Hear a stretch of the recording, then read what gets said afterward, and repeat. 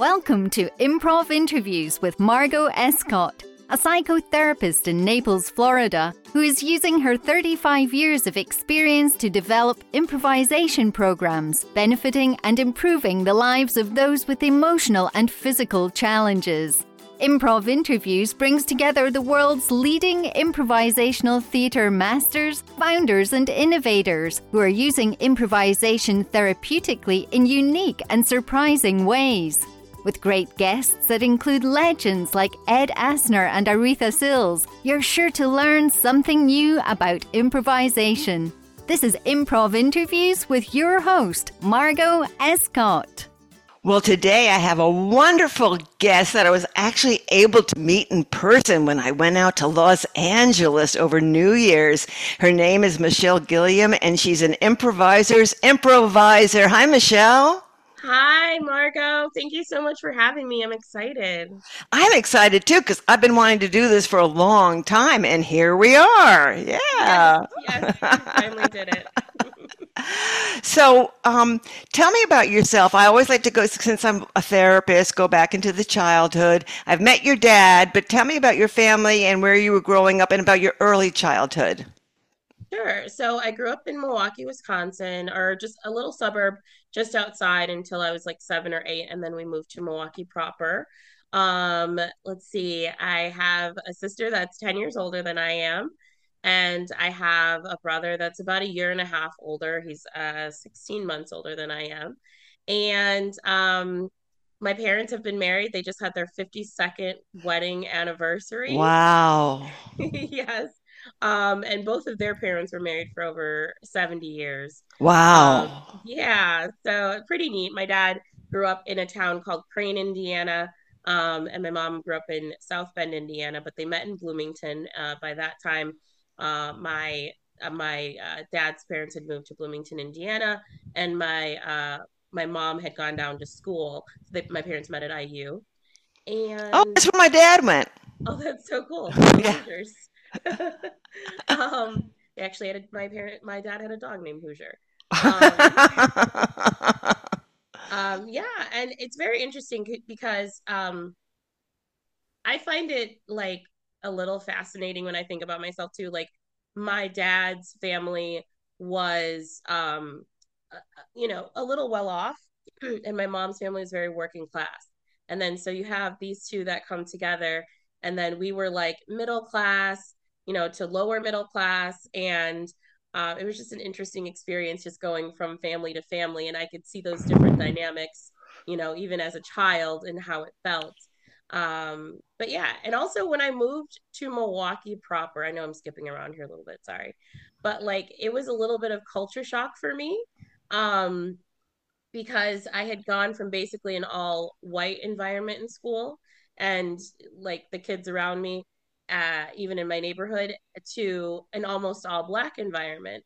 And so I learned things about the Black experience that I didn't know before. So, for example, we also weren't raised in the church, because my parents wanted us to make our own decisions about religion and how we Beautiful. felt spiritually about things. We asked them any questions that we wanted. They would tell us how they believed, but they definitely encouraged us to believe how we wanted. And so when I started at my new school in Milwaukee, one of the first questions that, Black children would ask was, what church do you go to? And then I learned very quickly, you don't tell another Black child that you do not go to church because they immediately think you're the devil. I was like, I just didn't understand the culture around church and the Black church and things like that. My mom and my dad had felt it was kind of forced down their throat, especially my mom. Mhm. My dad just kind of didn't agree with the principles of certain things and how things were taught. And so they both had done a lot of exploration, and my parents are both very spiritual. And when I was 11, my dad started to go back to church, but it was it was a unity church. And so I absolutely loved it. I was the meditation captain. And so I still meditate every day to this day. And it just was such a huge part of my life. And I'm very grateful to my parents for those experiences. And yeah, I can tell you much Wow. more, but So, what is your definition of spiritual? just that you kind of find your own way and what works for you. I feel like sometimes religion um, forces you to believe or asks you in a very strong way to believe whatever is laid out in that particular religion. But spiritually, you find your own way and what works for you and helps you get through what you want. That's kind of the way that I look at it. Um, yeah. And for me, in particular, it's I just believe that the universe has got your back. Yeah, well, that's a great idea to have about the universe. I love that. I love that. So, what other things did you learn when you started going and understanding the Black culture, which had been different from the culture you were in? Well, I mean, obviously my culture was still the Black culture, but it wasn't like the mainstream, I guess. Another thing that I learned was that labels were important. People wanted you needed to have like the latest like clothing and things like that. Whereas we shopped at Target and Walmart, you Uh-huh. know, and Uh-huh. not Gucci and Prada and things like that. Which nothing wrong to me with either, but I didn't care about spending hundreds or thousands of dollars on, Nike shoes or Air Jordans and things like that. Those were not the priorities in my household, and they've never been a priority for me. And I just found that fascinating. And again, nothing wrong, but it just was like, whoa, a lot of labels, a lot of importance placed on that. Yeah, yeah. So going back into, your early years in great elementary school, even before you got to high school, what were you interested in back then? And okay, it's a two-part question. And did your sister play any influence in your interests? So I was interested in, I loved playing with dolls. I loved watching Sesame Street. I loved just like following my mom around the house. My sister, it's an interesting relationship that I have with my sister. I literally feel like I chose to do the opposite of everything that my sister did. Even though I really like I looked up to her, I looked up to my brother, but my sister and I have always had a very tumultuous relationship. She deals with her own kind of issues and things like that. And uh I just we never understood each other. I always kind of describe it like when my brother was born, that was okay for her. It was like, oh, another boy, whatever. But then when I was born, it was like the nail in the coffin. What is she doing here? Exactly, My exactly. sister was used to having all of the attention for 8.5 years, and Yeah. until my brother was born, and then I think there was just a lot of adjusting that she wasn't ready to do. Also, we all look very different, so I think my sister was like really confused, even though we have like the same parents. My sister is very light skinned, with wavy hair. My brother is very dark skinned, and I'm, like a medium tone. And so it was just like, there was just people were like, oh, do you guys have different parents? And it's like, no, we all have the same parents. Ugh. Black families, just like it's a lot. Yeah. So no, my sister didn't really have any influence. My mom had a lot of influence on me. I always say that my parents were like my first improv teachers, right? So when my mom would clean the house, she would have my brother and I, because we were so little, like follow her around the house, and she wanted us to play this game that she called opera. So she would just start basically wailing. My mom was a professional singer for a while, but Oh, she wasn't trained in the opera, but she would start pretending like she was singing opera, and then my brother and I would have to join in as like little ducklings and follow her around the house, but really she was just cleaning. Um, oh, that's and my mom, adorable. yes, my mom did activities like that all the time. It was really funny. I remember my little cousins, my other cousins that were about my same age, would come over, and my mom wanted to like take out the garbage. And so my mom would tell my little cousins like that we were feeding the birds. And so she said Yeah. So she would get everything together and have everybody help get all the garbage together for around the house. And then we go out and we just like toss it into the can. And my I had a cousin that was like fascinated by this, but I didn't understand like how fascinated he was until the next time he came over and he was like, Aunt Cheryl, can we feed the birds? And I was just like, and he's like 2 years older than me, and I was probably like 4 or 5 at the time. I was just like, she's just trying to get us to do chores. Like you fell for it. Like I didn't say this out loud, but I was just like, you just asked to do chores, sir. Like what is wrong with you? My That's mom funny. literally made everything so fun, and for those suckers that weren't her kids, like like they thought it was a real game. So That is so funny. So, yeah. were you interested in music? Your mother sang. Did you get interested in music and singing at an early age? Um, I think it was like more like the air you breathe. That's what music was a little bit like for us as far as singing, not with instruments or anything like that. So was I interested in it? Yes, but it wasn't like it was just like it was always there. My parents were actually the first people in Milwaukee to really start karaoke. It was called the Singing Machine at the time, and they'd purchased a machine from a guy who I guess had come to town and was selling this idea of using 8 tracks to put into this machine, and there were microphones and people would come and sing. And some of my earliest memories of like 2 3 years old are my mom staying up all night typing up lyrics to songs and like just playing the songs over and over and typing out the lyrics so that people could sing the songs for karaoke. Um, Wow. so yeah, music was just always there. Um, I did get interested in acting from watching Sesame Street. I saw Savion Glover. I don't know if you know who that is. He is a very famous tap dancer, but a very nichely famous tap dancer, and he's amazing. But for me, it was seeing a little brown person on television because he's Right. black. Right. And I was just like, oh my gosh, that's what I want to do. I want to be on television. And it was just such a great experience, yeah, to see that and then to know almost immediately what I wanted to do. And so, when did you start doing it? Were you in plays and in school?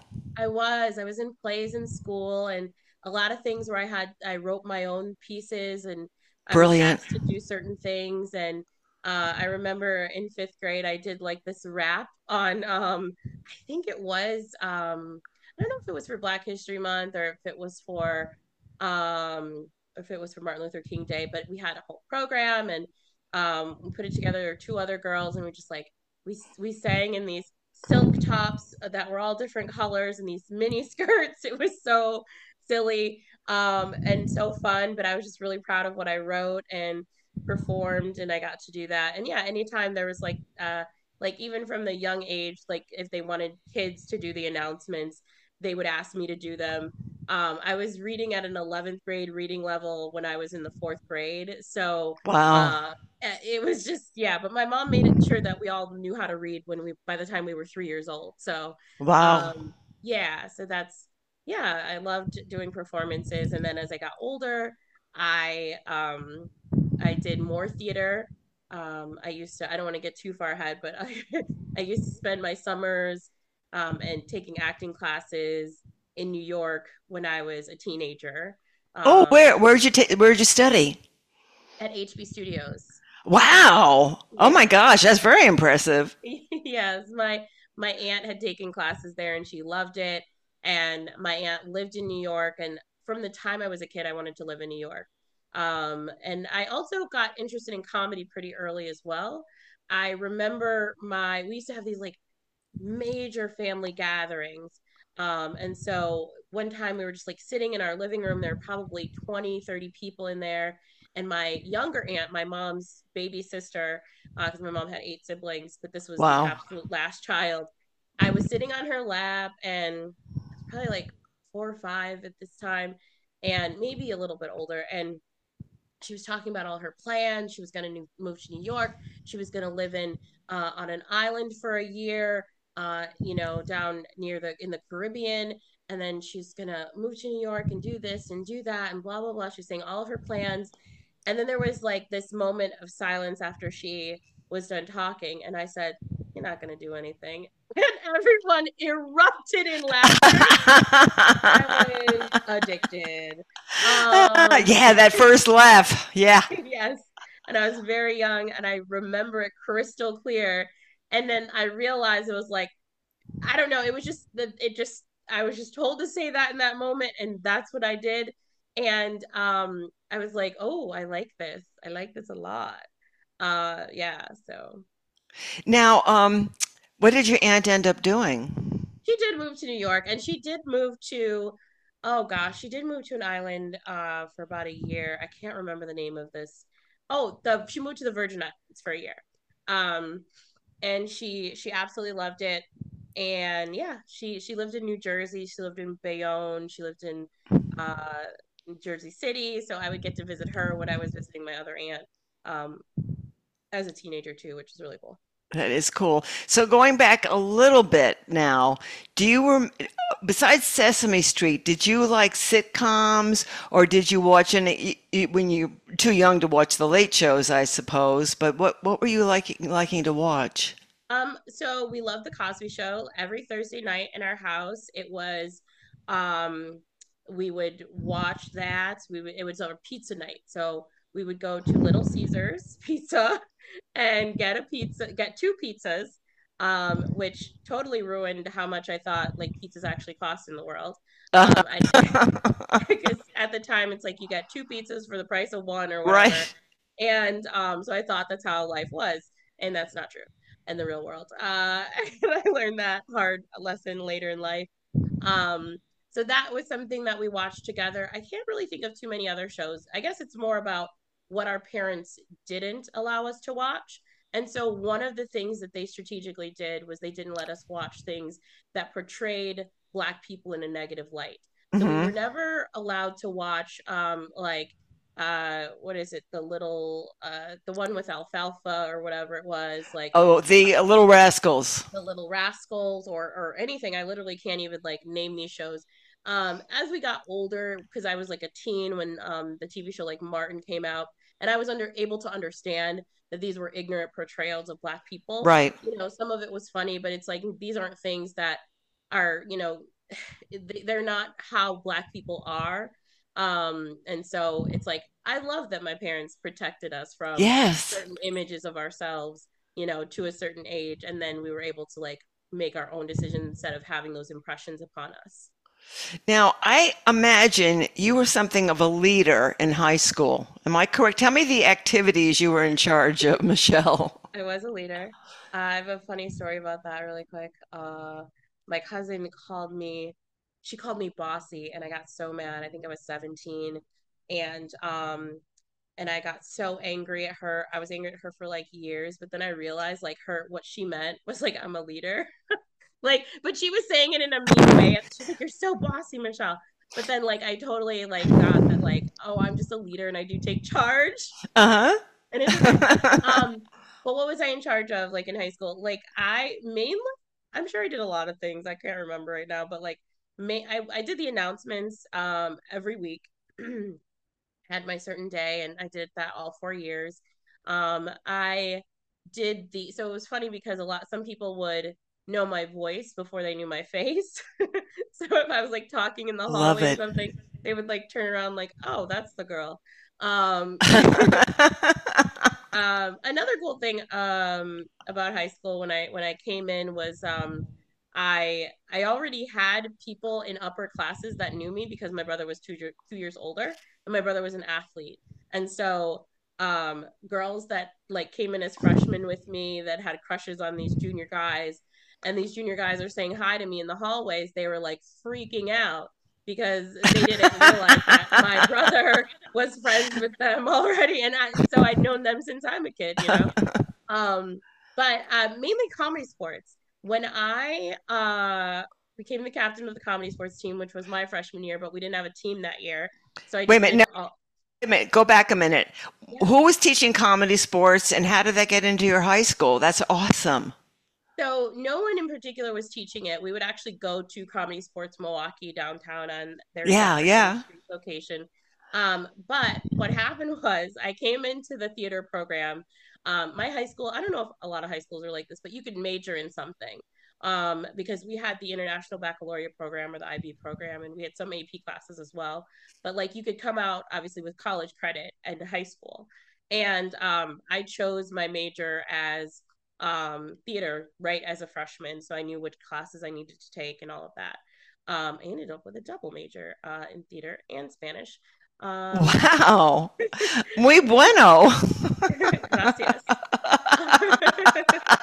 um, but yeah, it was super fun. So I started doing scenes in my classes, in my theater classes, and the theater director noticed something about me, which was that I could give a great performance, but I didn't always know the lines. I would know the gist, and could still give a very convincing performance, Right, even right. if those weren't the actual lines. And so he comes to me one day and he's like, "I think you might be interested in this." He's like, "It's called Comedy Sports." He's like, "Take this number, call down there, tell him who you are." Tell him that, like, I guess all of the guys had graduated the year before, and so there was no active team, and he wanted me to be in charge of this, and he trusted me, and so I called the number, which I did, and I went down. They offered me to come for me to come and see a free show, and I did. I still remember the first show that I saw, and I remember the thought that I had, which was, I don't know how they're doing that, but I'm going to learn. I was immediately head over heels in love with with improv. Um, Do but you actually remember any of the games you saw that night? I don't remember any No, of the okay, games, okay. but I remember the feeling, the action, the movement, Yes. the I remember the silliness, the true silliness of it all, and what felt like magic of it, right? Um, and it was a matinee show. It was at 3 o'clock in the afternoon on a Saturday, and it was absolutely perfect in every way for me. So that's how I initially got involved. I had to wait for the following year to actually have auditions for a team. So that's what I did. I had auditions because they were kind of like into their season already. And so I couldn't join at that point. So I held auditions and I put a team together. We rehearsed twice a week for 2 hours. I was insane. Twice a week for 2 hours. Um, but my team was just as dedicated to this as I was, which was really cool. I volunteered at Comedy Sports until I was old enough to work there.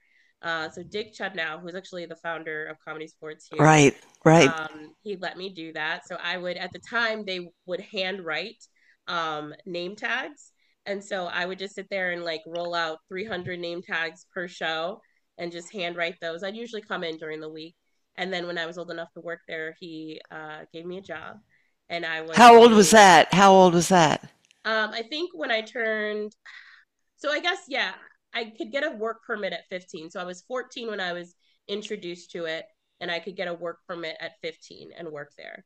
Um, and so, yeah, I did that. And so I was a ballet parker. That's what people usually start off as. Do you know what a ballet parker is? Uh-uh. What is it? So you put on a tutu and you meet people at the entrance of the parking lot, and then you dance them to their space. Oh, I love it. I love it. And then I worked in the office as the box office person, and I was also a host. And you would create a character when you were a host, which was really really fun. And then you take people to their seats. Yeah, it was really a huge part of my teenage life for sure. I loved it. Yes, and I made everyone who worked there that was a player teach me every single game. Dick gave me a list. There were hundreds of games, even games that they didn't play anymore. I made all my coaches teach me the games. And I I watched every single show that I possibly could, because I could watch shows for free while Right. working there.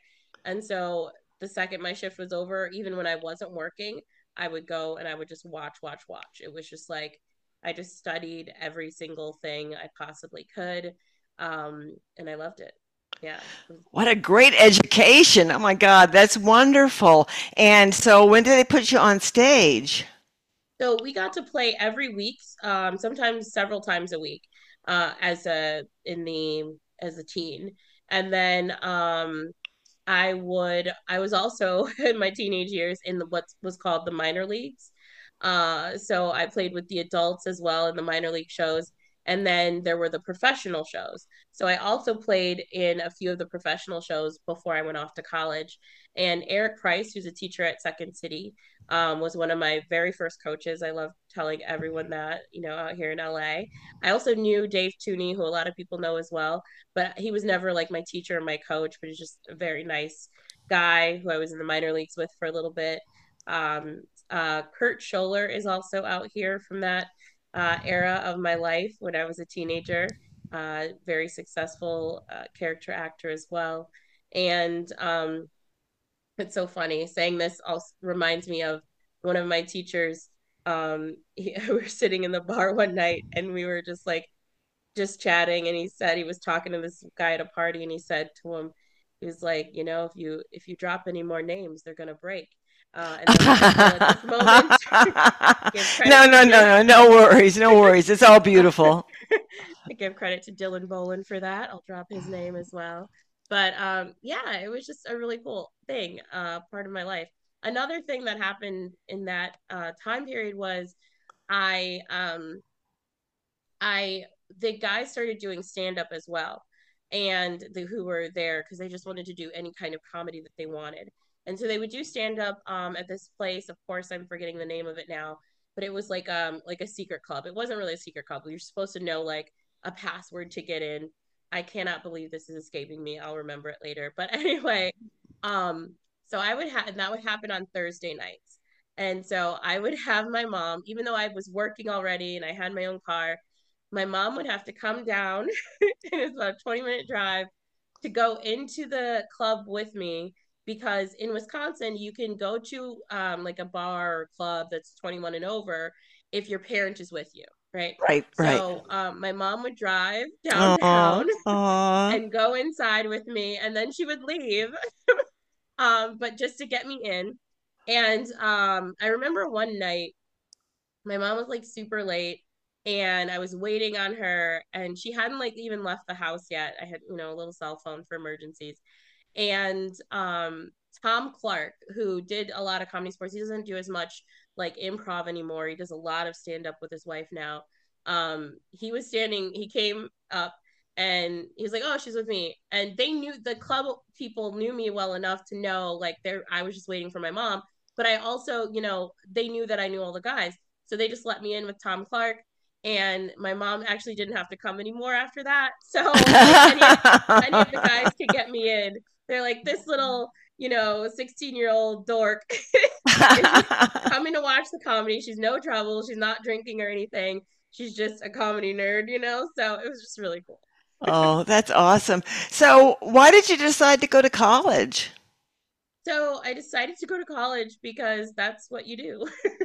um, I did well in high school, did well, in middle school, and so then you go to college and you major in theater and hopefully you get a good job. But I switched my majors. I actually went into public relations instead of theater because I was like, why would I get a degree in something that I'm going to do anyway? So, yeah. Did you go away to college or did you? I did. I went to Columbia College in Chicago, and Oh, okay. It's a pretty famous college. Yeah. yes. And so the greatest thing for me about that school is that I got a lot out of it actually. But one of the biggest things was the improv team. And I also learned about long form at that point in my life. I didn't know long form really existed. And so I was like, whoa, there is, I can actually make a comedic play without these guardrails of, Right. the games and things like that. Like if we can just find the game together and keep playing that, hello, I was just like head over heels in love all over again. Now that's in Chicago, isn't it? It is, yep. So did you ever go to that well-known improv club in Chicago? You mean Second City? Yeah, that one. I never went to Second City. I never went there for a show and I never went there for a class. It's funny you say that. My dad literally like begged me to go to Second City. And he's like, Michelle, this person has come out of there, that person. He's like, you're so great at improv. You should just do it. Um, my instincts, like everything inside of me said, do not go there. And what I was being told basically or felt like would happen is I would get a 35-year-old white man who, for my teacher, who was probably an alcoholic, who was also angry at the world and himself that because he wasn't on SNL. And that person would probably try to break my spirit as a young Black woman doing improv. And I actually did Jimmy Crane's podcast, The Improv Nerd. Hmm. And he said, he was like, yeah, I did the math. That would have been me. Yeah. And it would have been him. Yeah. It would, yeah. And so, I'm glad I listened to my instincts because I loved Yeah. improv too much to be, and improv has broken my heart and I've been disillusioned, with people that I've absolutely loved and adored. They say don't meet your heroes, but I believe meet your heroes and find out that they're human, right? Yeah. Um, Yeah. but I wasn't going to break my own heart by doing something that I knew I didn't need to do at that time. So none of the other theaters in Chicago, like IO or Annoyance, you didn't go to any of those? I would go to the midnight jam at IO. I would make my friends from the dorms who were this is funny. This is the only time in my life where, well, I now it's different, but like growing up where I had all Black friends. So I had all Black friends in college, which was really cool. And they were so silly. They would make fun of me. They were like, I didn't know there were Black people in Wisconsin. And I'm just like, you did, like we're 90 minutes away, like, but anyway, they like to say that. But so I would make a deal with them. So across from IO, there was a reggae club that we were too young to get into, but they would let us in anyway. So if I got them to go to the midnight jam with me for safety, so they would sit through stuff that they absolutely hated, but I would go up and play games to a packed house, at midnight every Saturday. And then we'd go across the street to the club that I didn't want to go to Uh, dance, to dance with dirty old men who also bought us drinks. So that was nice. And we didn't have to pay a cover either because we would just talk our little pretty selves into right, the right, club. right, right. And so yeah, so it was a good trade-off. My friends would go and watch improv that they didn't want to see, and I would go to the club that I didn't want to go to. That's hysterical. But we Now, were safe. now, I don't know what time period we're talking about. Did you ever come across Jay Suko at that time in your life? I didn't. One of the people that I came across, though, I don't know if you know her, was Kimmy Kampanik Warner. She is on Instagram. She's Yes and Princess. She was my college improv coach, and I just absolutely adored her. There was a scene. Excuse me, sorry, I have a little cold. There was a scene that I was doing with one of the other people on the team, and it was just he and I in the scene, and then he used the N word. So, and I was of course the only Black person on the team, and there wasn't he wasn't using the N word towards me, but he was just using it like in general, right? And so the whole room, it was like the air got sucked out of it, of course. And then the scene continued. We finished the scene, and then afterwards though we talked about it, right? Hmm. So sometimes I talk about things like improv teachers don't talk about things in the moment. They let them just pass through, and there's some kind of harm that comes to someone in the room, usually from a group that's not as recognized, right? Right. Uh, and then if it's not addressed, we lose those people to improv or from improv, right? Right. I mean, that's why we don't have a lot of Black improvisers. That's one of, there's harm done and no one addresses it. No one knows how to address it. It's just uncomfortable and then they leave, right? So we addressed it. And she allowed for the space for that to happen. And she was young as well. Like she and I are maybe like 10 years apart in age, right? But for that, in the time period was about 2000, 2001. But for that to happen, and people ask me questions Mm, because sometimes there's an assumption that because you speak a certain way, because you come from a certain place, that you have not experienced racism, which I think is wild. crazy. Yeah, that's Exactly. crazy. So that was one of the questions that was asked is, do I experience racism? And I responded, do you wake up in the morning? Do you breathe air? Do you brush your teeth? Of course I experience racism. You know, every single day. Every like people, we call it implicit bias now, but like the fact that people write me off because of the color of my skin. The fact that sometimes people can't hear what you're saying because of the color of your skin.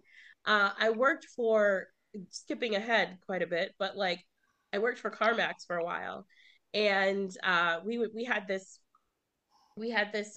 thing that was called like the phone. I forget what it's called, but basically you help customers over the phone. Cold call, And like a cold call, maybe. no, not a cold No? call. People would call in. Oh, So it okay. wasn't us calling out, but like we're just walking people through the process over Gotcha, the phone. gotcha.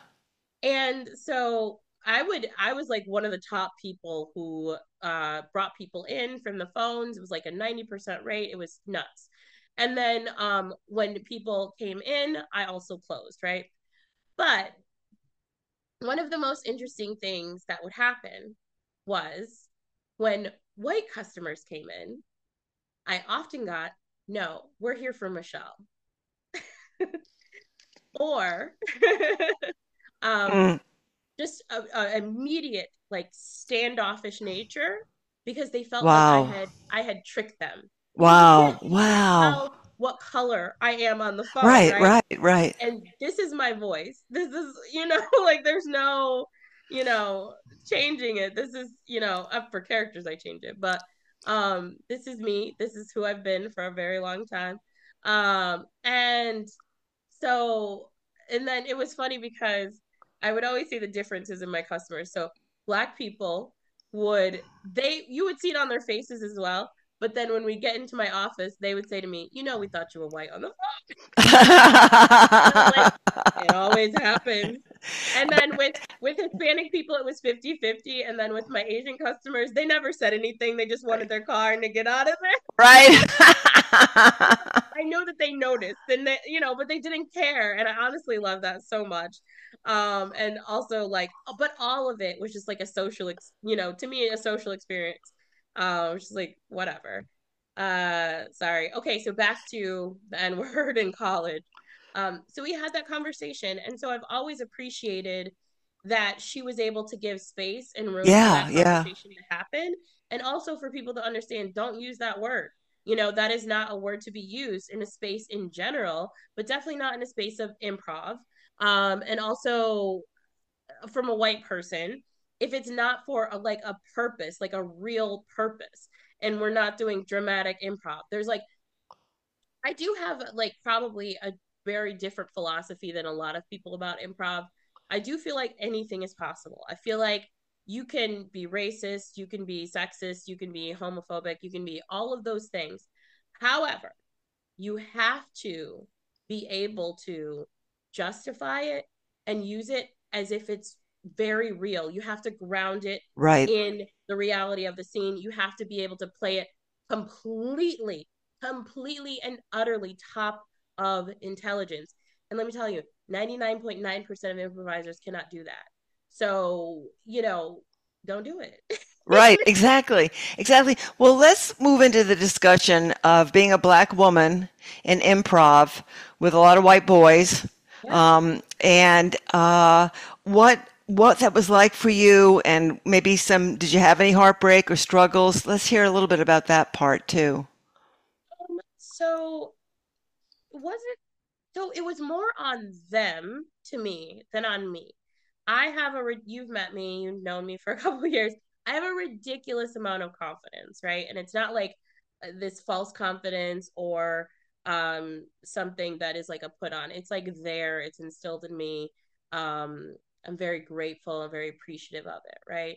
Um but do I notice when people are discounting me because of the color of my skin, because I'm a woman of a certain size? Absolutely. But I know my skill, I know my talent, and I know who I am, before and after improv, right? So I've had experiences where, yes, of course, I've walked into a room, whether it's a physical room or a Zoom room, where people definitely have this. I can immediately feel it. I'm a very like instinctive person and improviser, Hmm. right? Hmm. So it's like you get this feeling of, oh, are you here because you're black and a woman or because you're good, right? And like I used to have before, like before I had my own business and company, I was pretty brutal. Like I already knew that I was going to improvise circles around everybody, right? I already knew that, right? But back when I wasn't like representing my own brand, I would then probably like never speak to that person again or treat them like trash. Hmm. If Hmm. somebody treated me really nasty when I came into a room and basically like looked you up and down, to be like, why are you here? Oh, we need diversity. And it's like, no, you needed talent. If the diversity you're speaking of is talent, then you got it. Yeah. So, and yes, I'm very proud to be in rooms and represent for women, for black people, because that is those are things I can't change about myself, and those are things that I love about myself, right? Um, but yeah, so heartbreak, more disappointment in other people, Hmm. you know. So it's not like my own heartbreak. It's more like, wow, I wanted you to be better. Yeah, But yeah, you're yeah. trash. You're a trash human being, Yeah, I can't really think of like, yeah, I guess it's like moments when it's been blatantly obvious. I just had this moment. I won't give too many details, but because it's a very specific person. But where I headlined a show a couple years ago, and or a festival, and um, I invited some people to play with me because that's kind of how it worked for this place. And we had a great set. It was really, really amazing. And then I ran into this person again, um, doing another improv thing, not in LA. And we, the show was killer. Okay. And this person is like has like a very big personality, very Hmm. loud personality, and they equate that with being a good improviser, which is not the truth, right? Right, right, Um, they're a decent improviser. I won't take that away from them, but like you're equating the wrong things, whereas like you could be adding skills and not just like being loud, right? right, right. um and so and they do a lot of other things really well, so again, I don't want to take that away from them. But this person basically, after our show, again, crushed the show, like beyond measure. It's like one of the best shows that I had in the past year. And it was for a very small crowd. But anyway, so after the show, this person comes up to me and was like, and again, they met me before and they played with me before. They've taken classes from me before. um they were like, wow, I basically they were like, I didn't know you were that good. And I was just like, what? What? So then it was like I realized, and I had this instinct about this person, but this person was like so nice that I like kind of discounted it a little bit. I was like, maybe I'm just like overthinking here. I'd had this instinct about this person that this person thought that I was overrated, that I was only brought in because I Yes, was yes, black, yes. because I was a woman, because of this, whatever. And I'm just like, you thought I was overrated. And I didn't say that to this person, but I did say, I was like, well, I'm glad you realize I'm not a shit improviser. And they just like lost their mind. They were like, no, I didn't think you were a shit improviser.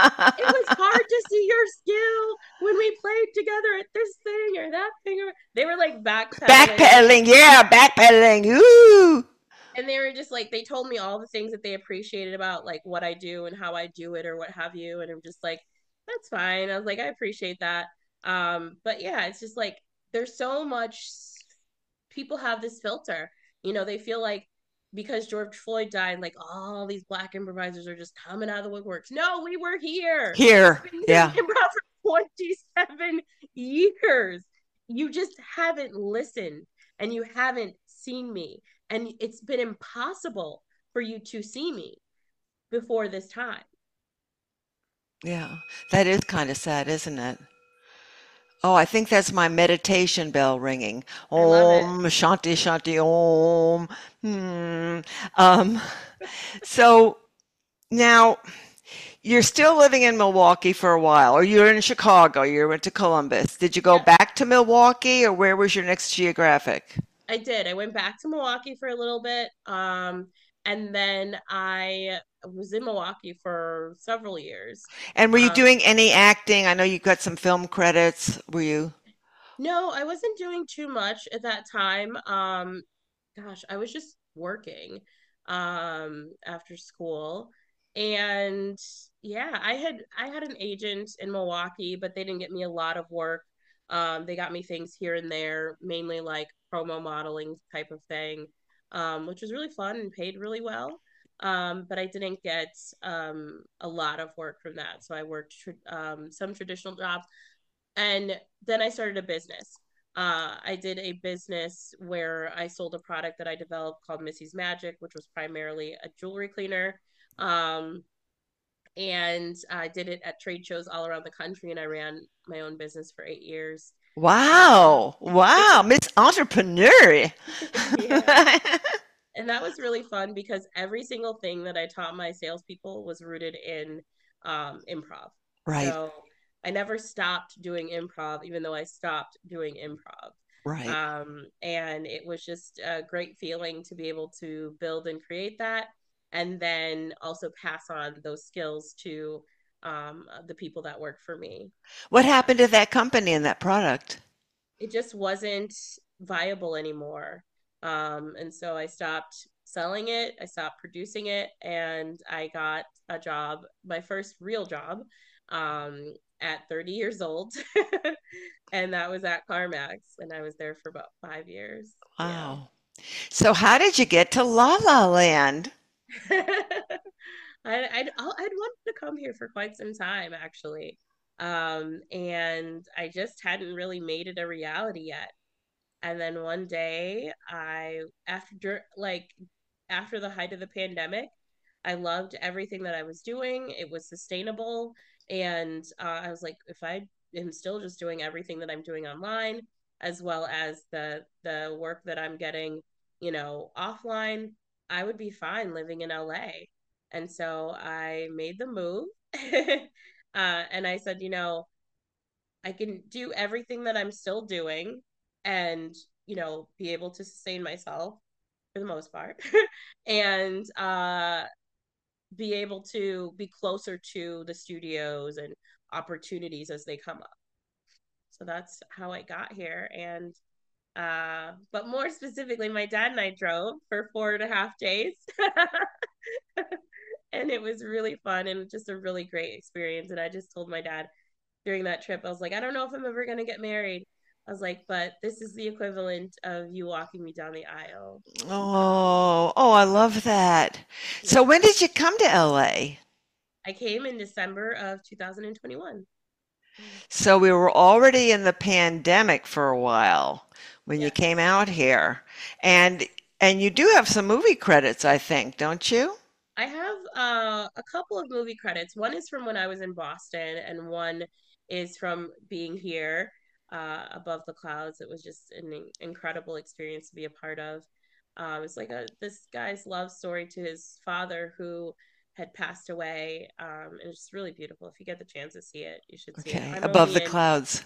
I'm only in like 32 seconds of it, but it's and it's a Well, feature film. I'll keep rewinding it every time I see like there she is, there she is, there she is.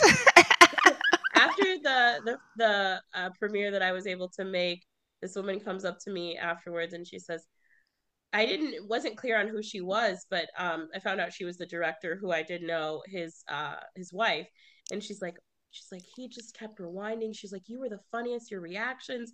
He kept rewinding and showing me like he wanted to use like more of you, but he couldn't. And then he came up at a separate time and told me the same thing, and it was just really really validating, Oh, I which bet was it really was. cool. Yeah. That's fantastic because a good improviser is a good actor. Yeah, I think so. I totally think so. And that's because I'm a great actor. Yes, you But are. I couldn't learn those lines, and that's why improv became my gig. We are birds of a feather. So you came out to California, and had you been teaching improv in Milwaukee before you came out? When the pandemic, I had been teaching, but then the pandemic hit, and so I wasn't teaching right away. And then I started just like a community thing at night, every 8 p.m. every single night because I was kind of concerned about people in my community. Some people had just moved on their own, and then excuse me, so sorry. And then there was a lockdown, and I was like, oh, I'm concerned for the mental health of some people. Like, I always have a great, support system, but not everybody always has that. And so we just like would talk, we would laugh, we would have meals together, we would, have a drink if we wanted, just like hang out every single night until people were exhausted and went to bed. And Cool. then I started teaching. I actually took a class. I saw that Will Hines was putting up classes, and I was like, "Oh, this is weird." So I took a class from Will. I don't even remember how I found out about it. It was pretty wild. In Milwaukee. No, no, no, not Oh, and oh, you're in online, LA now. Online, online. Okay, okay. online. Yeah. But yeah, in Milwaukee. So I didn't start teaching right away. I was actually going to open up my own theater. Yeah. Like just a few days, I had secured the location and everything, and then the pandemic hit. So I think March 7th is when I went to find the space and solidified everything, and then the world shut down. Yeah. So yeah, but I had been teaching for another theater. Um, that had become a bit problematic. Um, and so I was like, it's time to fly out on my own. So you is that the first time you met the greatest improviser in the world, Will Hines? No, I had met him in New York a couple of years or a few years beforehand. And yeah, I met him in New York, and that was that. Yeah. Now you often teach at Will's I school. I do. I'm like one of the original original teachers there, which is really fun. And so I teach there, and I teach other places, and I teach for myself, which is really fun. And because I have personal experience, you're a great teacher, a great coach, and I love your Oh, classes. They're very thank you. warm and they're very validating. Mm. And because I've taken classes with so-called great improvisers, and it's a lot of no or do it this way. But I'm not complaining about that. So you get to LA, and I have to quote my friend, our mutual friend, Jay Suko, who said, that you totally get it. Very talented, super fun to play with.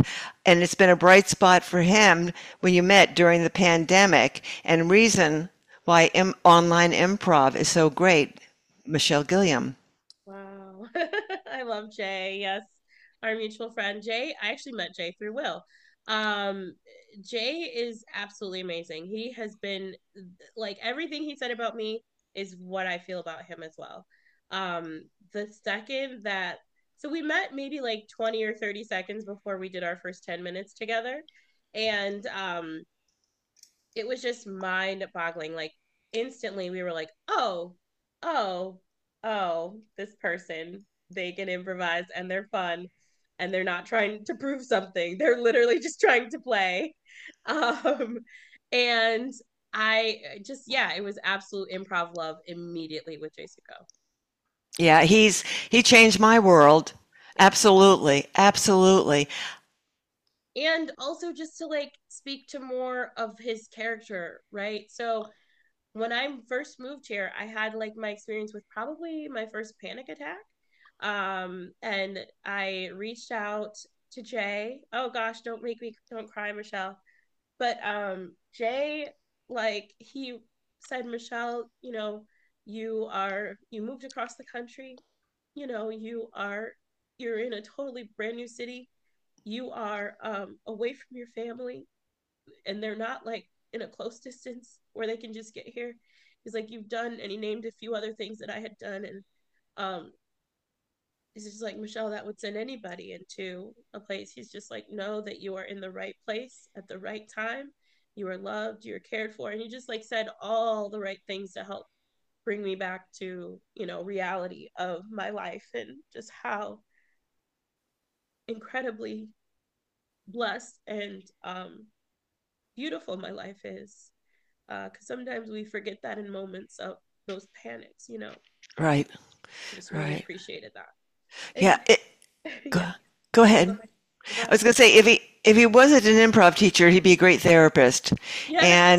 And I mean, he's been my coach since over 3 years now, and we meet on a pretty, regular basis. Yeah. And he's kind of like my improv therapist. Yeah. When I'm feeling insecure, when I'm beating up on myself for any reason, and he always seems to know what to say. He's just a gifted human being Yeah. and feel blessed that he's in my life. But we don't want to spend too much time talking about Jay because when he listens to this, he'll think we just talk about him. And, but he's special. I mean, he's really Yes. special. Yes. Very Yes. special. So let's go more into the present about what you're doing now. And we talked before we started the podcast, we were talking about you teaching kids. Tell me more about that. Yeah, I teach for John DeCino's Actors Workshop here in LA. It's actually all online, and my kids are all over the world, which is really neat. Wow. And these kids are absolutely amazing. Many of them are very, very serious about acting, and they're on shows right now. Yeah, Cool. yeah, they have booked more than I have ever booked in my life. Ah, If I book half as much as these kids one day, I'll be very blessed. I'm already very blessed. But yeah, they're just absolutely so hilarious and so funny, and they catch it so quickly. But then some of them that are very, very serious, you're literally like reteaching kids how to play yeah, in some of yeah. these instances because they do have sometimes a lot of pressure on themselves. But I love their parents as well. Like their parents are very supportive. Sometimes people who have read gosh, I can't remember her name, but she was a child actor and just wrote that book. I don't know if you read it. Um, It wasn't and Brooke Shield, was it? No. no, not Brooke Shields, but oh gosh, I can't remember her name either. Anyway, it was a great book, but it Oh, was like one of the Brady Bunch? no, she Oh, was on like a Nickelodeon show. oh, okay. I didn't know her at the time, but she just like blew everyone away. The name of her book is I'm Glad My Mom Died. Um, and Jeanette, I can't call her last name. Anyway, a lot of people have read this book. It's so good. And then they like when I say I teach child actors, people are like, oh, the horrors. But John DeCino, who owns the school, does a really great job of keeping the parents involved. And also we have a system where if we like notice any kind of odd behavior, we talk about it. We say, okay, is this what's going on in this household? Just making sure that the kids aren't being pushed too much and things like that. And they're absolutely wonderful. A lot of my kids, the second I was announced on Instagram from the school, they like started following me, which is pretty funny to me. And so now I have my kids, and now a lot more are following me because we do Camp Hollywood every year. Oh, nice. And But what's Camp Hollywood? And but by the way, it was Jeanette McCurdy. Jeanette McCurdy, yes, she's amazing. Read the book if you haven't. Okay. Um, And Camp Hollywood is where they come from all over the world and they make their own movies that have been written, some by them, some of us on staff, and they get to film them for like a week or 2 weeks during the Wonderful. summer. Oh, Yeah, so they get IMDb credit. So the school is very smart in how they structure things for kids who are both booking and kids who are not booking, getting those credits, getting those reels, getting those coaching sessions in. Yeah. wow, that's beautiful. And what else are you teaching right now? So right now I'm not teaching a whole lot. Just when people are asking, I'm directing an ensemble at the Ledge Theater that I'm on the board on. That's Oh, led by, nice. yeah, Sean Yeah, Landry. Sean Landry. Uh-huh. And I'm when people I do some, private coaching for teams and for individuals. But yeah, I haven't put up new classes yet at my school, but I will. Well, you're And I doing a also, lot. yeah, and I teach at Will School as well from time to time. Yeah. So Will's kind of got a really different personality than you. Yes, Can I say that? you can. Very different. Yeah. I love it. It's quirky, very quirky. Yeah. Yeah. He's great. Great person. So if people want to get in touch with you, how can I post this on my piece that's going to accompany our podcast? Yeah, so they can follow me on Instagram. That's at Missy Missy, and then G, and then Lilq and a T. Missy G, little cutie. Missy is actually my nickname from my family, so it's kind of funny. Missy. And then a G, and then an Lil, and then a Q and a T. I can write it for you too. Okay, good. Okay, because I'd like to include that, and I'll have to start following that as well if I'm not. And that's a nickname for you, Missy. Yeah, that's what my family calls me. And I named my product Missy's Magic, and people Yeah. would be like, "Who's Missy?" And then be like, "I'm Missy." And then people, my customers, would call me Missy, and I didn't realize like how jarring that would be, because only my family calls me Missy. So it's just like really weird. Who are you Um, talking to? Where's Missy? exactly. I'm like, Who is how do this they know person? me? It's like you feel naked. I'm like, who are these people? Um, and I named my product, so I did it myself. Um, where else can people find me? I'm on Facebook, Michelle J. Gilliam. Yeah, I'm on all the socials. And I've We're got on your TikTok. website. And Yeah, I'm my on website. are you on TikTok? I'm on I TikTok. am. I don't do anything on there. I should start, but yeah, I'm on Yeah, TikTok. I haven't quite figured out how to navigate all those effects, so I just do characters on TikTok and I love that it. makes me happy. Yeah. Good, Yeah. good. Really happy. Um, this has been such a delight. I mean, we could talk forever. In Yes. fact, I might have to make this a two-parter. Uh, Sorry. no sorries. There's a sorry wall. Forget about it. Yeah, no sorries here. It's just sheer delight, and I would love to see you come to Florida one of these days. That would be nice Yes, because I would love going to to. California is a big trip. Um, Mhm. did you ever live in New York? I did not. I always thought that I would. From the time I was a kid, I asked my mom if I could move to New York when I turned uh when I turned 14 to go to high school. I wanted to go to New York. And she said yes. I think I was like 7 at the time. And then I asked her again and she was like, "No, Michelle." And I was like, "You said I could." Yeah, but I got to spend my again as a consolation prize. I got to spend my summers there every summer and take Oh, an like HB Studio. What a gift that was. yeah, and I would go to Broadway shows all the time. I would go to Yes. off Broadway shows. My aunt would set it up so I would usher for these theaters, or she taught me how to call theaters so I could usher and see the show for free. It was absolutely amazing. I saw so many great shows. Do you remember any of the shows that really stuck out in your mind? Gosh, I don't remember the name of it, but I remember seeing Bryce Howard in a show, and this is before she blew up. And I was like, this is absolutely amazing. And then I was like, oh, that girl's everywhere now. In an off Broadway show, and it's just like so cool. Yeah. Yeah, I lived in Manhattan for a while, and I think before you were born.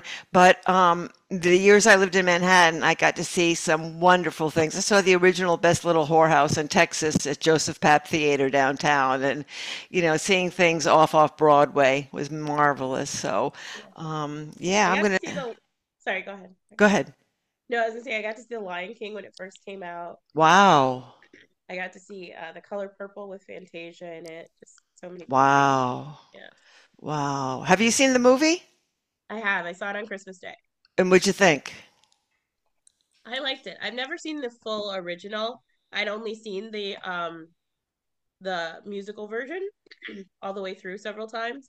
So I wasn't as jarred as a lot of people that I see posting online that are Right. like, I didn't know it was a musical. And it's just like, who cares? Like, it's an Right. adaptation of creativity, Right. you know?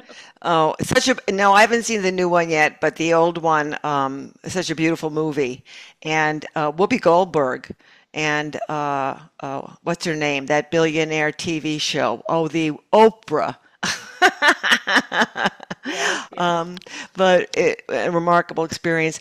But what do you want to do in the next year or so? What do you have any goals? You've been to Europe a lot too, haven't you? You've been to Edinburgh and England. Yeah, I've been to And Edinburgh, Liverpool, London, Glasgow, Oslo, Copenhagen, a few other places. Yeah. Um, what is the next thing that I want to do? I want to I want some television and some more movie credits. That's what I want. I support you. Just tell him Margot says to give you the role, I okay? will. I Yeah, will. because I carry such big weight in Hollywood, now that I've been there. Um, I've I, I, seen. I've seen. I love LA so much. Would you ever live anyplace else right now, Michelle? No, not right now, not at all. I mean, No.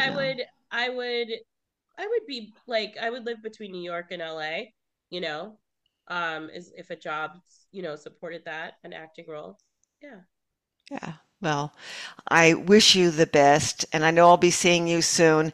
And do you have anything that you'd like to say to perhaps a young black woman thinking about doing improv today? I didn't mean to put the color in, but maybe specifically Yeah. that person. Yeah, I've got your back. Thank you, Michelle. Yeah. That's Thank just you. beautiful. All right, well, we'll be signing off. But thank you so much for your time. You're just a bright light out there, and I'm so glad to call you a friend. Yes, thank you, Margot. I feel the same. Okay, bye. Bye. Thanks for listening. We hope you enjoyed the podcast and look forward to you joining us next time on Improv Interviews with Margot Escott.